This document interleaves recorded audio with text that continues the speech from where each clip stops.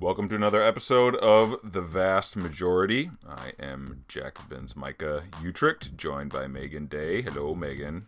Hello, Micah. How are you? I'm fine. I seem to be in at least in physically better shape than you. The listeners can't see it, but you've got a giant bandage on your finger. Yeah, I had a big old kitchen accident last night. But you know what? Despite the fact that I'm injured and I have a tourniquet wrapped around my appendage, I showed up and did this because I'm a troop. You're a true troop in the class war for the socialist partisans. Did you have any experiences when you cut your finger of like, I mean, I know this makes for like a good socialist podcast anecdote, but when I was hit by a car on my bike last year, this is my honest to God reaction. I got hit by the car and I landed on the ground and I was in a lot of pain.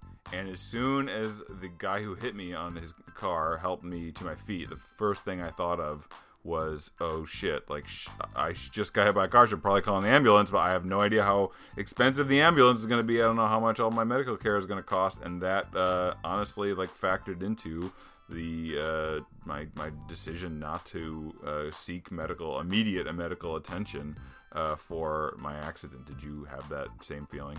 Yeah, I mean, the first thing that happened was that for the record, this is not like a scratch. This is a very deep cut. It required stitches, and it was very alarming when it happened. And we had this conversation where I'm feeling lightheaded. I'm like losing a lot of blood actually, and I'm just like, got to find a place that's in network. Here's my insurance card. First thing that happened was I like hobbled into the other room bleeding and like pulled out my insurance card, and we got to work making sure that we weren't gonna, end up somewhere that was gonna be a problem. And then I also had this, as we were driving over, me and my partner, she's not insured yet because she just, got a new job and she's not enrolled yet. And these are the kinds of things that happen.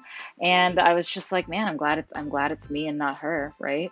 But it could have been either of us, obviously, because we take turns doing dishes. There's an equitable division of household labor. Glad to hear it. Although maybe you'll get out of having to do dishes for a while now that you've suffered this injury. Imagine if this was all an elaborate scheme to get out of doing dishes. Anyway, we should talk about other things. We should talk about, what we're gonna do about the Democratic Party, how we're gonna relate to them as socialists in the coming years, given that we have a window of opportunity that we must seize, and that the future literally depends on it. I'm so glad that you suggested that, because that is the topic of our conversation today with Jared Abbott. Jared is a regular contributor to Jacobin and to our journal Catalyst, and he has an article in the new print issue of Jacobin After Bernie that is called The Two Paths of Democratic Socialism, Coalition and Confrontation.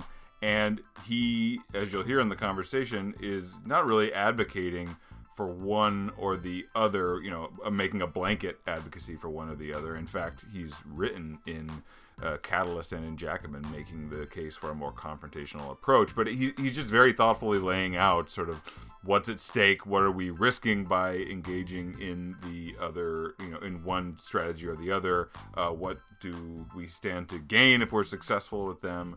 And it's just sort of a really basic question of thinking about what our strategy for this newly reborn socialist movement is going to look like in the years to come.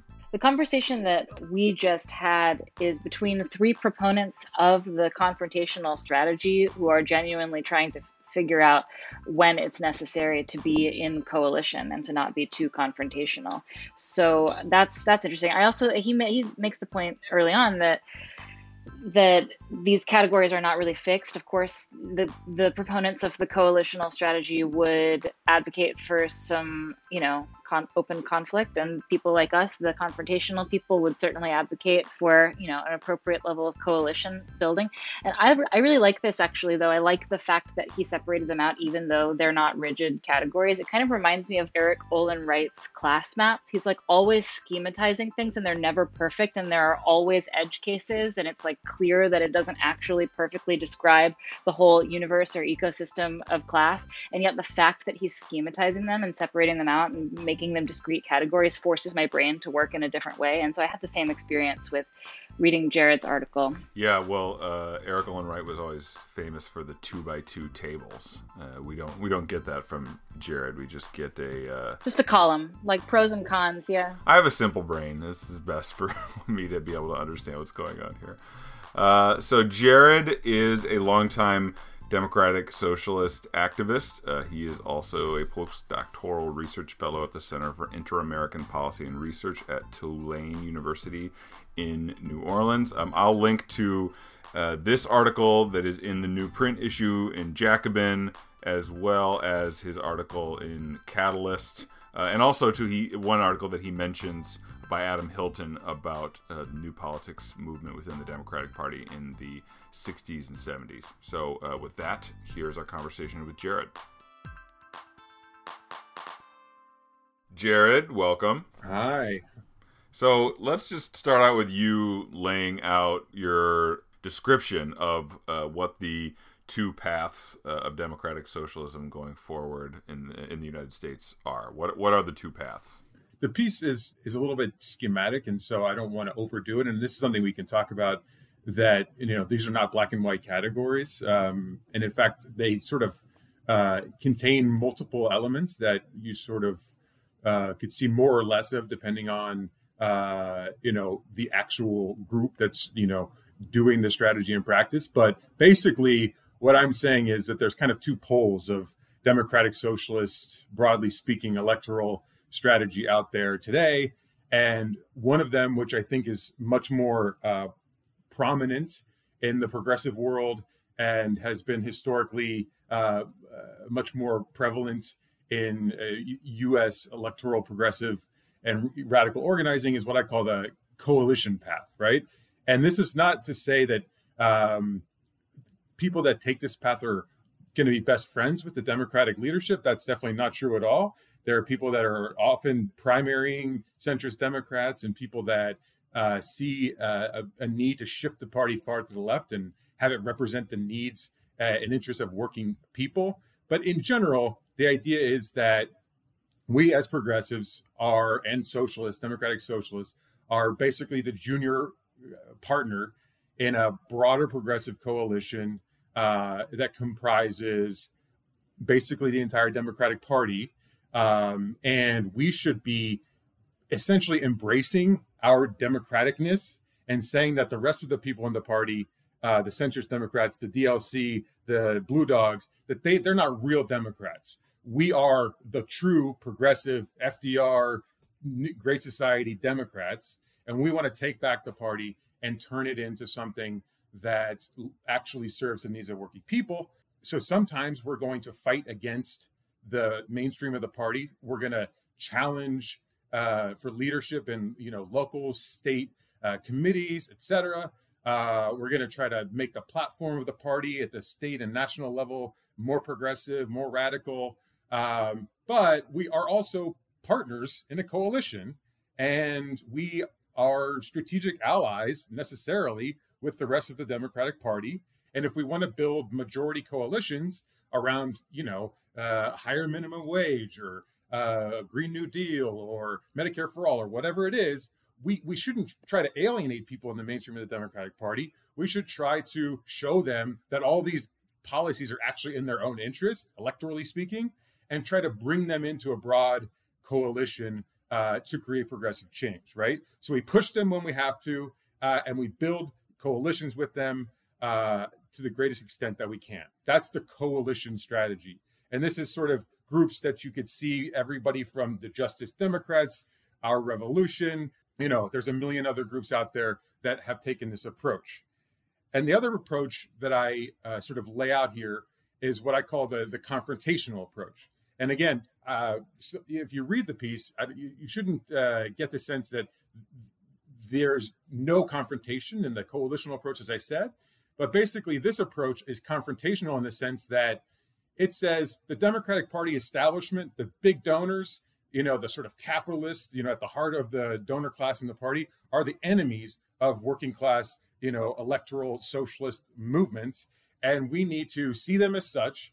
We need to call them out as such. And we need to build a constituency of working class voters who are disillusioned basically with the Democratic Party, which has betrayed them for decades, has thrown them under the bus, over all kinds of different policies over the last few decades, and has become totally ensconced in the world of sort of the corporate donors who, they believe sort of centrist Democrats serve above all else. And so what we need to do is challenge corporate Democrats at all levels. And we need to say that the Democratic Party is totally dominated by these folks, and we need a real working class alternative, basically. And so we should actually be building an alternative organization, one that sort of doesn't even deal at all with the machinations of the formal party structure of the Democratic Party, that is like the city committees and the state committees,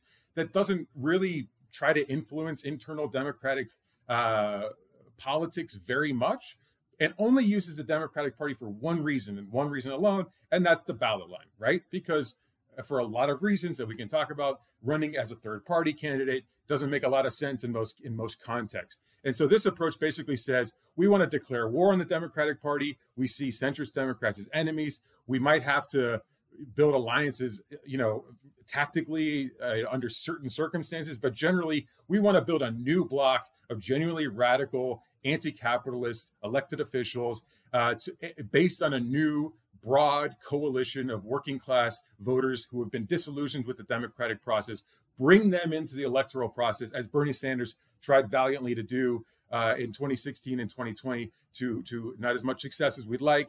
And this could be the basis for a genuine alternative over time to the Democratic Party as we've known it, since the 1930s, basically. So that's sort of it, in a nutshell. Me and Megan were on a call with Sacramento DSA last week to talk about our book, Bigger Than Bernie. And we had a kind of funny experience where somebody asked us a question. I think the first question was in response to your article, which neither of us had read yet, but they asked us about basically like, which is it? Like which path should we be taking, the coalition one or the confrontation one? And I answered in theoretical terms, I guess. I was like, I lean far more towards the confrontational one. I think that is our job as democratic socialists, to be the kind of tip of the spear coming from the left. But then later, someone asked me about specific case studies that we have in the book, and I talked about case studies like in New York, where the DSA has made incredible gains electorally, but they've done so in coalition with groups like the Working Families Party and other sort of social democratic left labor type institutions. And I was saying this is how they did that. This is how it worked in Chicago, where I live. It's where how it's worked in many different places. And so I was essentially making the case for more of the coalition style approach to these things, despite about 20 minutes earlier having just advocated the confrontational approach.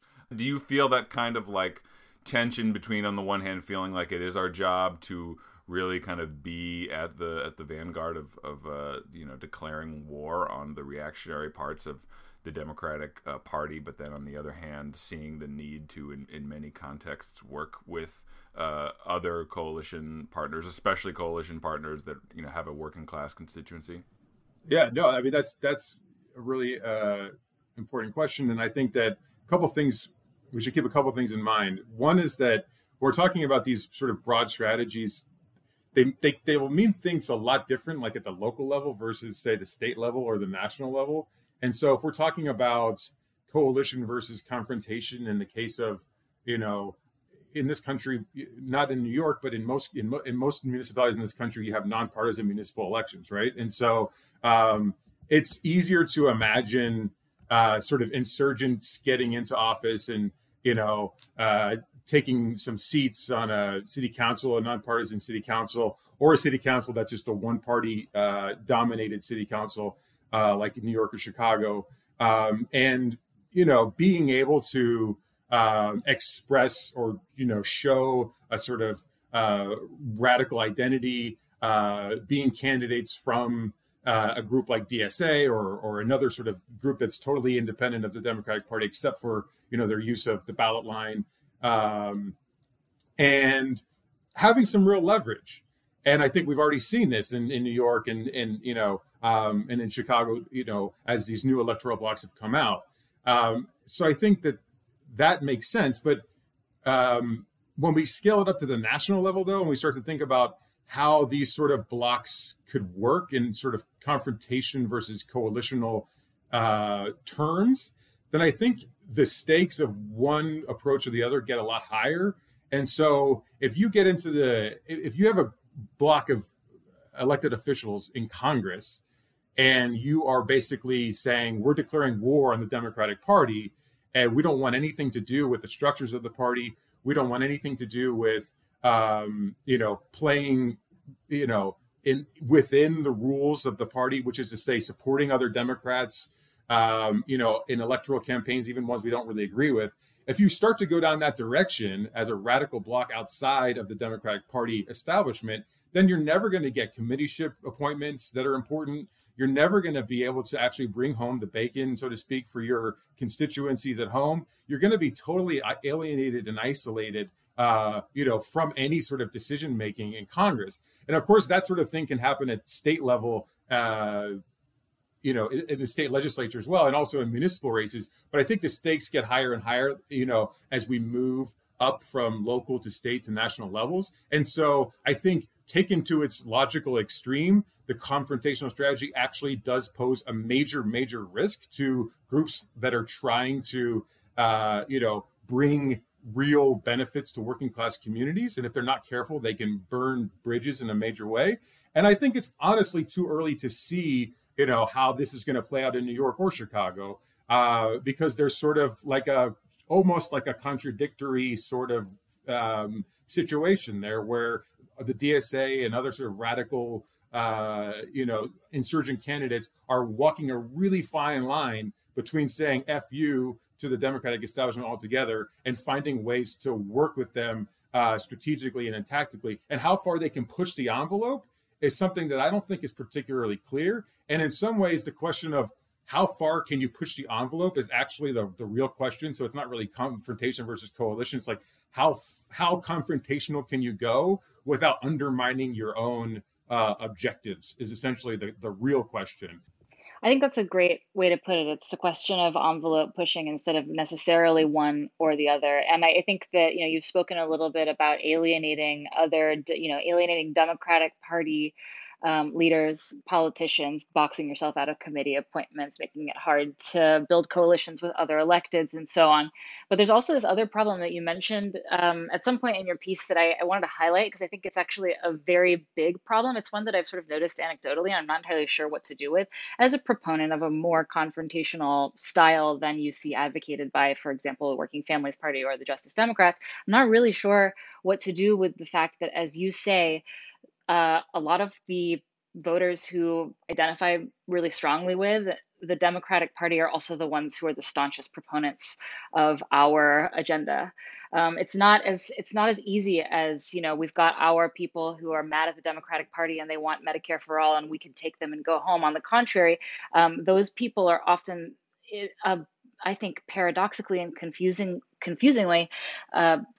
most dedicated to the Democratic Party. A lot of them themselves see themselves as being engaged in a process of realigning the Democratic Party, a fight for the soul of the Democratic Party. And furthermore, because these people are just more politically conscious and they're more clued into politics, I think a lot of them tend to be more scared of Republicans. Maybe they're watching more closely. Maybe they kind of understand the threat of the Republican Party as being really extreme. And so their dissatisfaction with the Democratic Party is not, for example, pursuing Medicare for all is not exactly a pretext to take them and march into a new party. And also we run the risk of, if we're too confrontational, actually alienating the people who are going to be most sympathetic to our agenda. So what do you think we should do with that information when we're weighing our options? I mean, that is an extremely hard question that I think we sort of dance around a lot on the left, and we come up with things like, oh well, we just need to bring in more sort of disillusioned non-voters or low propensity voters, which of course is what Bernie wanted to do, didn't do very much. And even in a lot of the places where you've seen insurgent candidates at the, in state house races and in congressional races, they've also not really brought in, as far as we can tell, although I think there's a lot of additional work to be done in sort of looking at some of these races in more detail, but there's not a lot of evidence that anybody's been super successful at doing that. It's partly because it's like one of the hardest things you can possibly do is bring in low propensity voters. There's a reason why they don't vote very much, because they don't believe in the system and they are super alienated from it. And you can't just go around, even if you're Bernie Sanders, and say, hey, I got a plan for you. Historically, the only time folks like that actually get engaged is not when you have a great policy that you're promoting, but rather when you have already implemented a policy that they benefit from and they fucking love. And then maybe they'll support you. But just having a great policy program that you haven't already implemented, that's hardly enough to convince folks that they should jump on some sort of radical, outsider, bandwagon. And I think, there are some cases of people doing really amazing, like deep organizing work to try to work with these communities, like disillusioned, disaffected working class communities, to try to show them the importance of getting involved in politics, like the William Barber's, the Poor People's Campaign. They've been doing a lot of amazing kind of work like that, but it's extremely slow going, right? And it's not going to be the kind of thing that can build these massive constituencies that we're talking about. So that means we're essentially stuck with the people that already are engaged, like you said, Megan. And how do we bring those people over to our side by attacking Democrats vehemently and saying that this party that they strongly identify with and love is not really a party that they should be a part of? It's a really hard question. And I think there's a legitimate answer, which could simply be there's no way to do it. And like the Justice Democrats just have a better strategy because it's based in reality and that we are being too optimistic in our assumptions. I think that's an actual possibility that we're just wrong. But I think maybe there's a way to thread the needle such that we're just really, really careful as much as we can be to be confrontational against centrist Democrats and against, big donors in the party.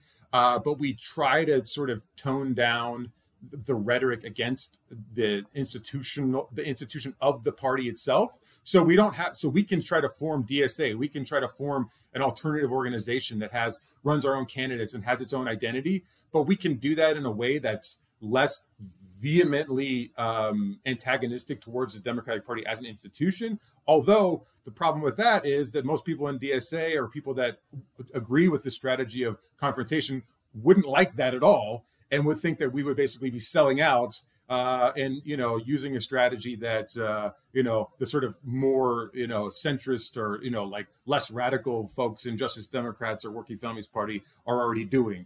So I don't know how to fix the problem. This is something that I think we really, really need to work on. And unless we come up with a better answer, we're going to have a lot of trouble continuing to theorize and act on this confrontational approach. Well, similar to what I was saying previously about how I was essentially arguing for both approaches in the same conversation, in the conversation that Megan and I had with Sacramento DSA. I feel like that has been DSA's approach to institutions like the Working Families Party, for example. Like the really exciting wins that have come at the electoral level in New York have often been done in coalition with the Working Families Party. But on the other hand, when the Working Families Party didn't endorse Bernie Sanders, Bhaskar Sankara and I wrote an op-ed in Jacobin really harshly denouncing them for doing that. And we've only been doing this in this reborn socialist movement for less than 4 years.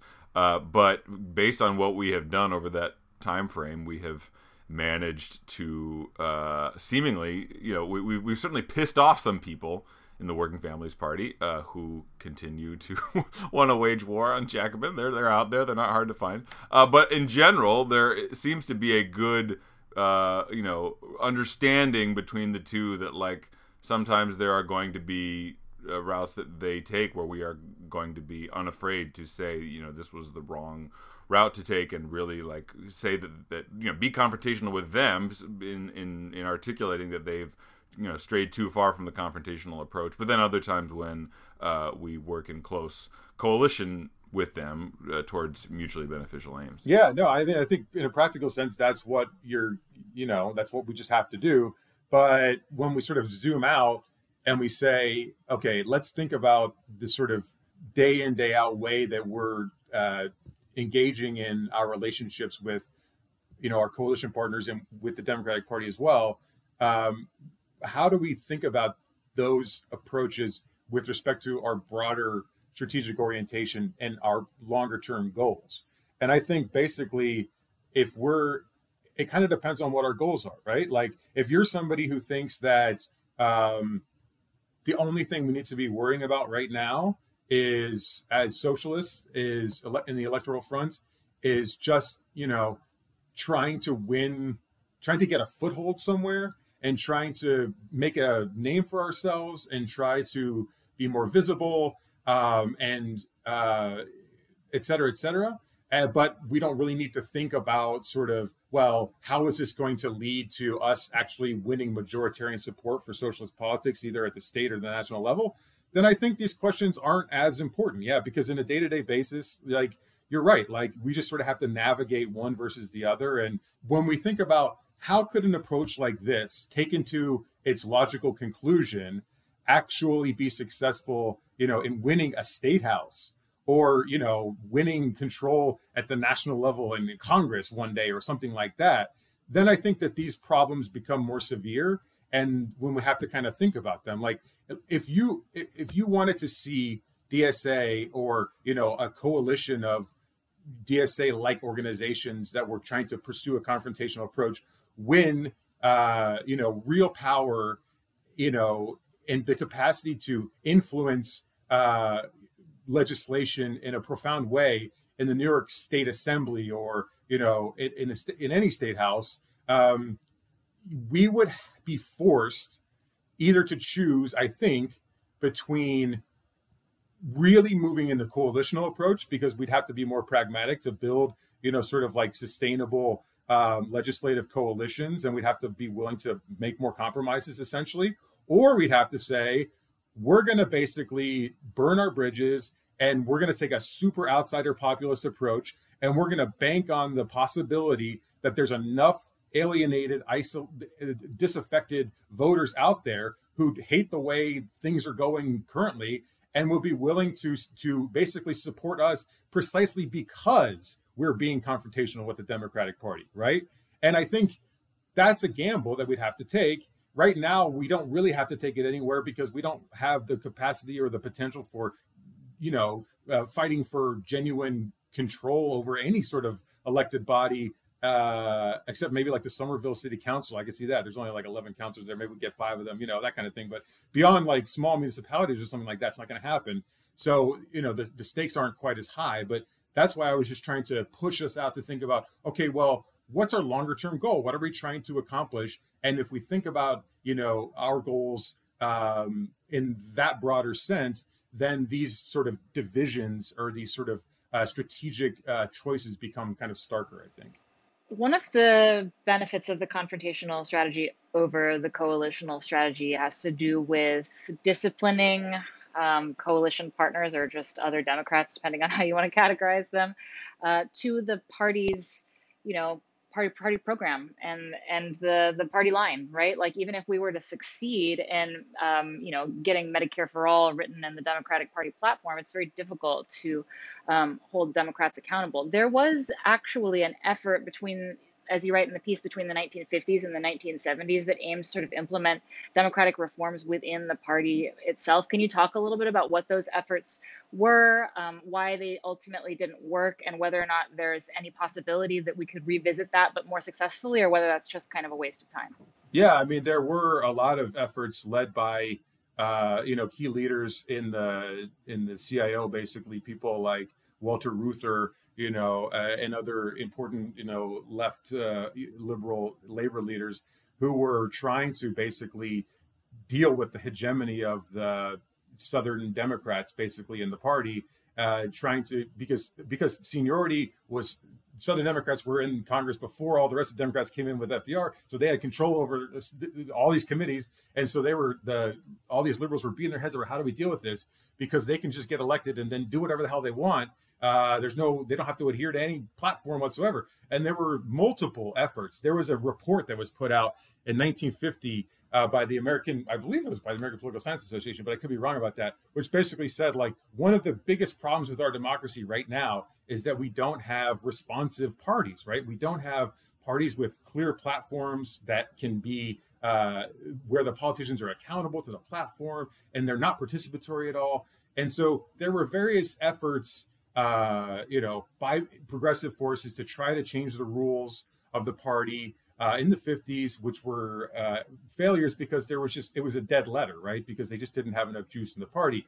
Then there was another round of attempts called the New Politics movement, started in the late 60s in the wake of the disaster, which was the 1968 Democratic Convention, which essentially said that these segregationist Democrats from Mississippi would be seated. Oh, sorry, that was 1964. But in 1968, when people that were McCarthy supporters, weren't even allowed into the building, and where Humphrey, who had gotten like 2% of the primary vote, just like installed as the candidate, even though a vast majority of people had voted for Kennedy or had voted for McCarthy. And so this basically said this created a crisis in the party.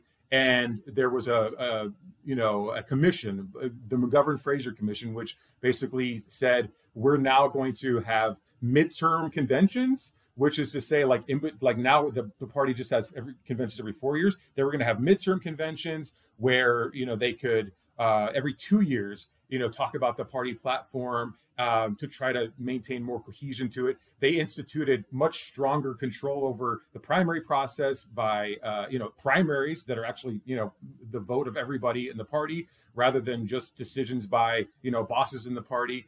And they took a number of other steps to try to make the party more responsive.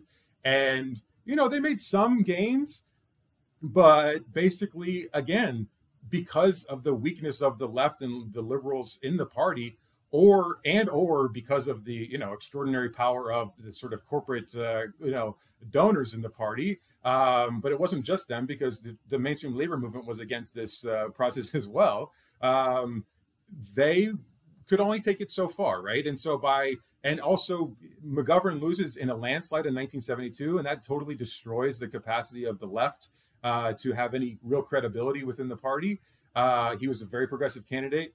And so gradually the sort of mainstream party takes over again, regains its control, gets rid of the midterm process, institutes in the early 80s the system of superdelegates that we all know and love, et cetera, et cetera. So they did make progress, but they didn't have the power to go any further. And if anybody's interested in this, Adam Hilton is a political scientist who's written some really great works on this. I encourage you to check out. Well, including in Jacobin, which I can link to in the show description of his piece from 2016 about New Politics.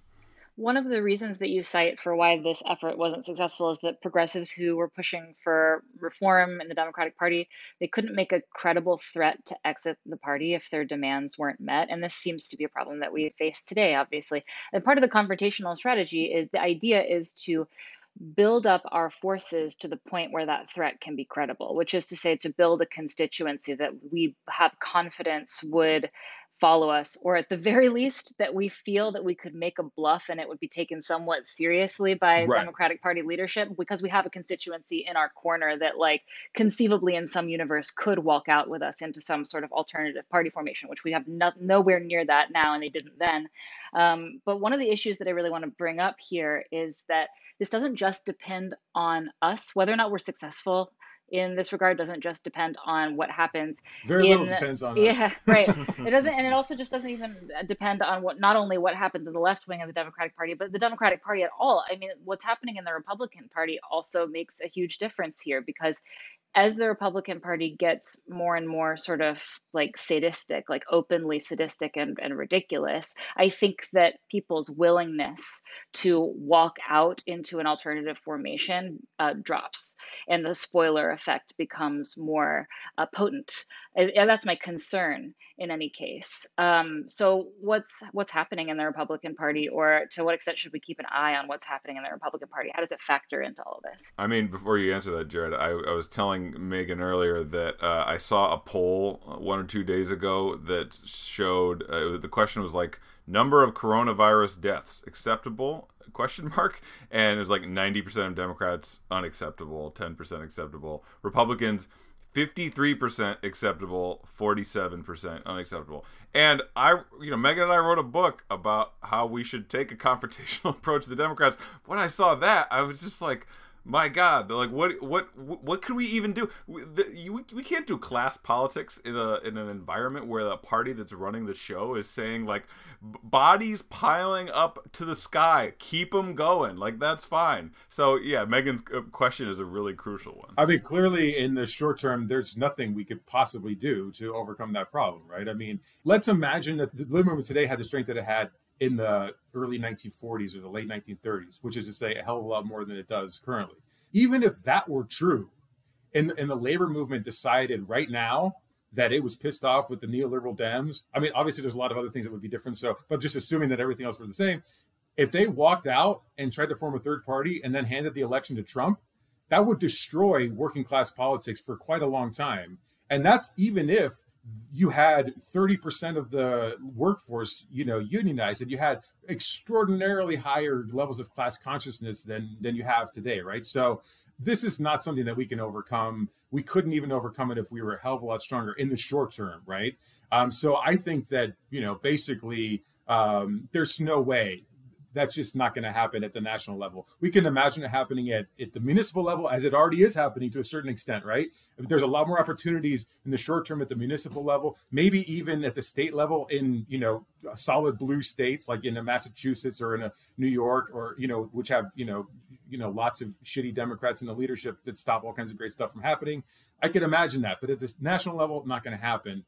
And I think that what we need to be able to generate massive appeal for our sort of politics is to have some of them implemented. I kind of think that that's the case. Just, we need to have something going on at the federal level that allows working class people to have a broader imagination around what's possible, right? If Bernie were president, that would be easy, but he's not. So if we were able to pass, some sort of new more expansive labor legislation that made it easier for folks to organize, or if we were to pass, some version of massively expanded healthcare expansion or something like that, those are things that could, really change the way people think about political opportunity and possibility. And I think that given the current moment, which is an economic catastrophe that's probably worse than we've seen since the Great Depression in this country, this is a moment of flux. This is a sort of critical juncture, so to speak, where the ordinary rules of the game get loosened. They don't get suspended, but they get loosened. And I think that, we have the potential to push for sorts of changes that are not radical changes, but are important progressive reforms that if we get them passed, can change the sort of political playing field and allow us to have broader possibilities for radical socialist organizing down the road. But in the short to medium term, I guess in the next, 2 to 4 years or whatever, I don't see anything that's possible along those lines at the national level.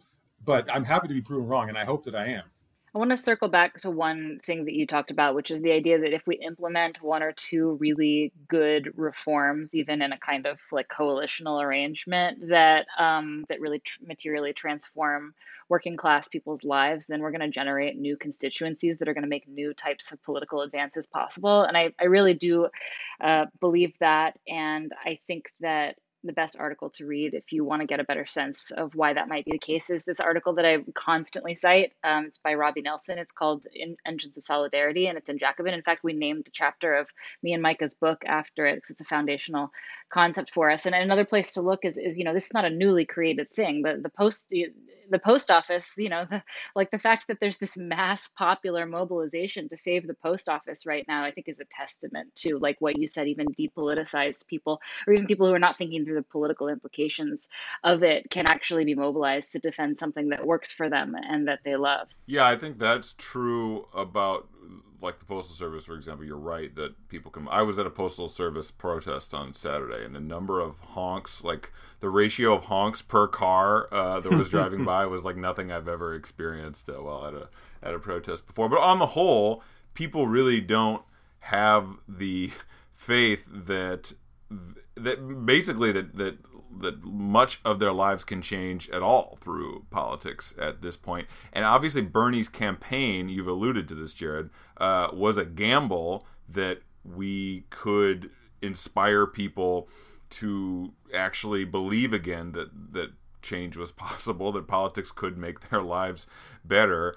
And we saw some really hopeful signs of that in 2016, but actually in 2020, it felt like we actually moved backwards on that front. I mean, clearly Bernie's theory of change for how that was going to come about didn't materialize.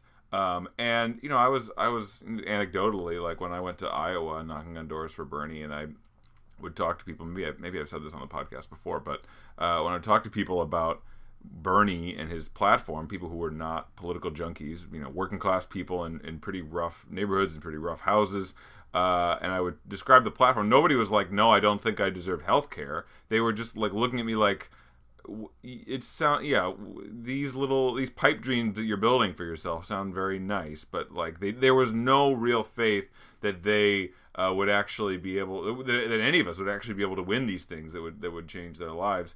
And coming out of Bernie's 2020 campaign, it almost seems like we've sunk deeper into that morass, both with the failure of Bernie, but with everything else, you know, with coronavirus and everything else. I mean, the expectations were raised ever so slightly by Bernie's two campaigns, and now they've been tanked yet again. And it's really hard to build an alternative politics or build a progressive politics of any kind when that's the case.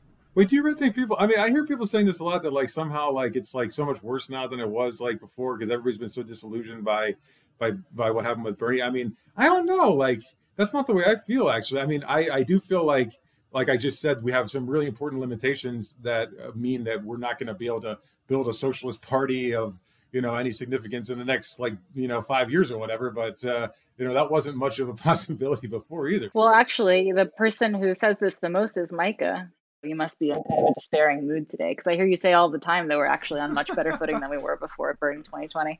No, it's objectively true. Yes, that's true. And the truth is, I am in a slightly more despairing mood than normal. I just am coming to terms recently with just a sense that I personally have. Like, I feel like the long-term tectonic plates are shifting in the right direction, but in the short term, that there are people, some days, including myself, who are actually more despairing about the possibility of social change ever happening than ever. And to go back to your article, I mean, if that is the case, that would seem to indicate, that would give you a little bit of pause before you sort of like pushed all the chips in on the confrontational strategy, because the potential rewards from a confrontational strategy are potentially much higher, but the potential of failure is also extremely high. And if we were to fail, we would sort of like the risks are high and the rewards are high, I guess you could say. Right. No, I just want to be clear. Like, what I have in mind here is like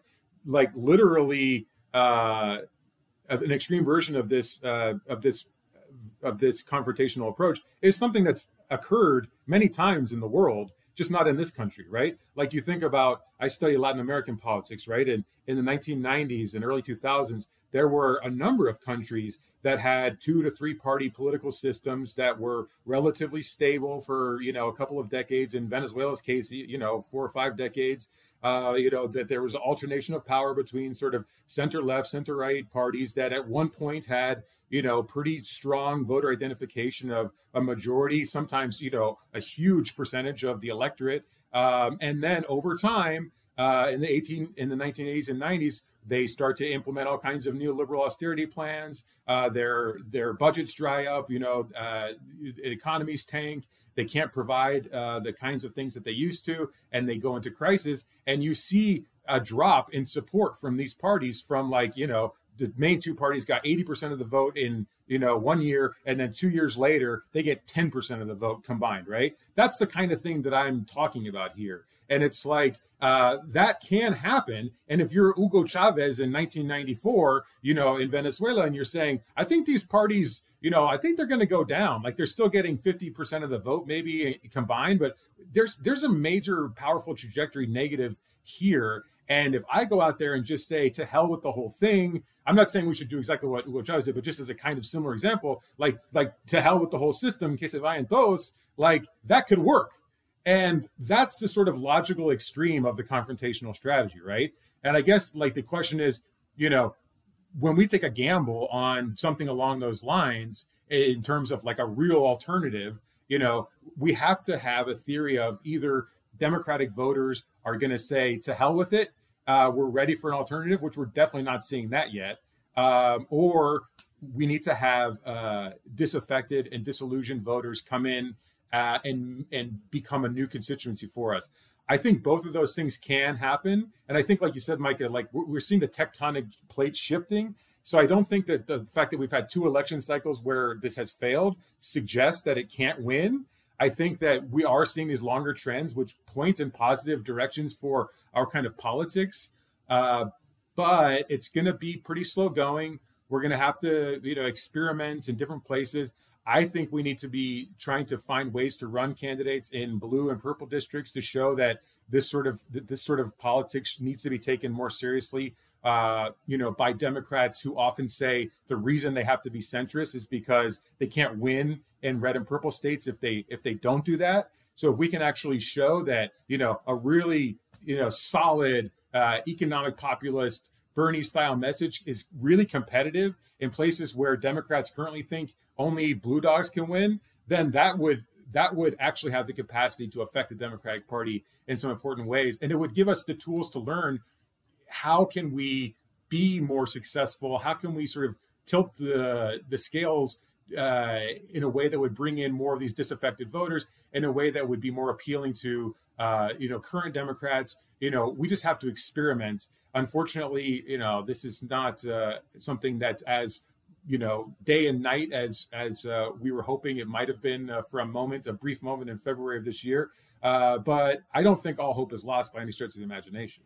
And, Micah's talked about his experiences with people not really taking the bait or feeling like, political change was possible at doors. And I certainly had that experience too. But I also, and this is just completely anecdotal, but I also had the experience of organizing for Bernie on the Las Vegas Strip for the Strip caucuses, and having conversations with mostly Latina and Asian immigrant house cleaners who, in the course of a single conversation, made a commitment to show up and cast their vote for Bernie Sanders, and specifically for Medicare for All, in a context where they were, being agitated against that, and to cast their vote for Solidarity. And it was like, I've had that experience, and it was honestly really beautiful. It was probably the most inspiring political experience of my life to date. And it's hard for me to come away from that. And again, it's completely anecdotal, but it's hard for me to come away from that thinking that there isn't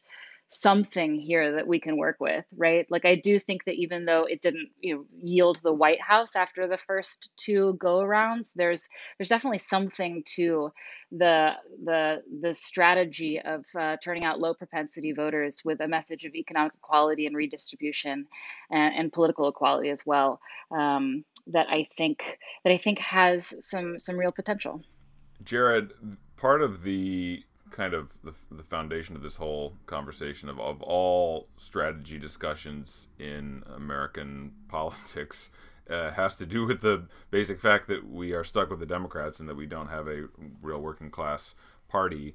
Certainly the way that the argument for like how we're going to build that party someday is usually made by people who are going all in on advocating the confrontational approach. Now, we all know that the full confrontational start that party now approach has not yielded a workers' party, despite many attempts to will them into being because of the structural barriers towards doing so. But I guess my question for you is, if we, it seems to me like the confrontation, is going to be the only way that would eventually, someday, down the road, we don't know when, lots of things have to change, but someday creating that kind of party. And that if we go all in on the, or not if we go all in, but if we lean too far in the direction of coalitions, then whatever would need to start to line up to bring us towards being able to create an actual working class party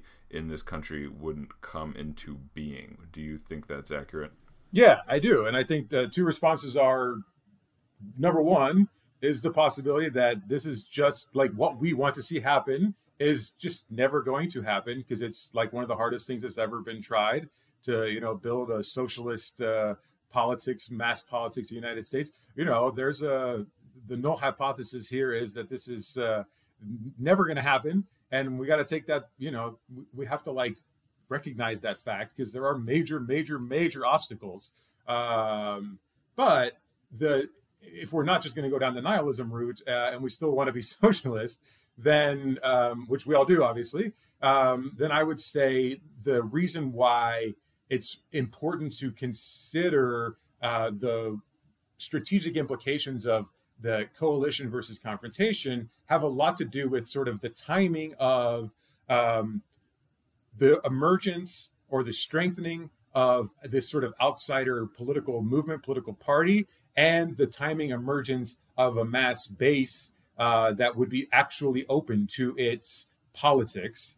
And I think that one of the key determinants of whether or not the party in formation will have the base it needs to actually become a mass party or a mass political formation of some kind is determined a lot by institutional and political factors that are going to be shaped by policy choices that are taken at the national level, essentially, right? In other words, like what we were talking about before, if the corona crisis, it generates this massive economic catastrophe, which it's already doing and hurting so many millions of people, that's going to create policy space, potentially, at least a lot more than there was before, for sweeping kinds of progressive legislation that, if they're not totally technocratic and neoliberal in the way that they're set up so that people don't identify, the people that gave them to them with the thing that they've gotten, like Obamacare, like nobody, actually associated Obama with that because it was so complicated.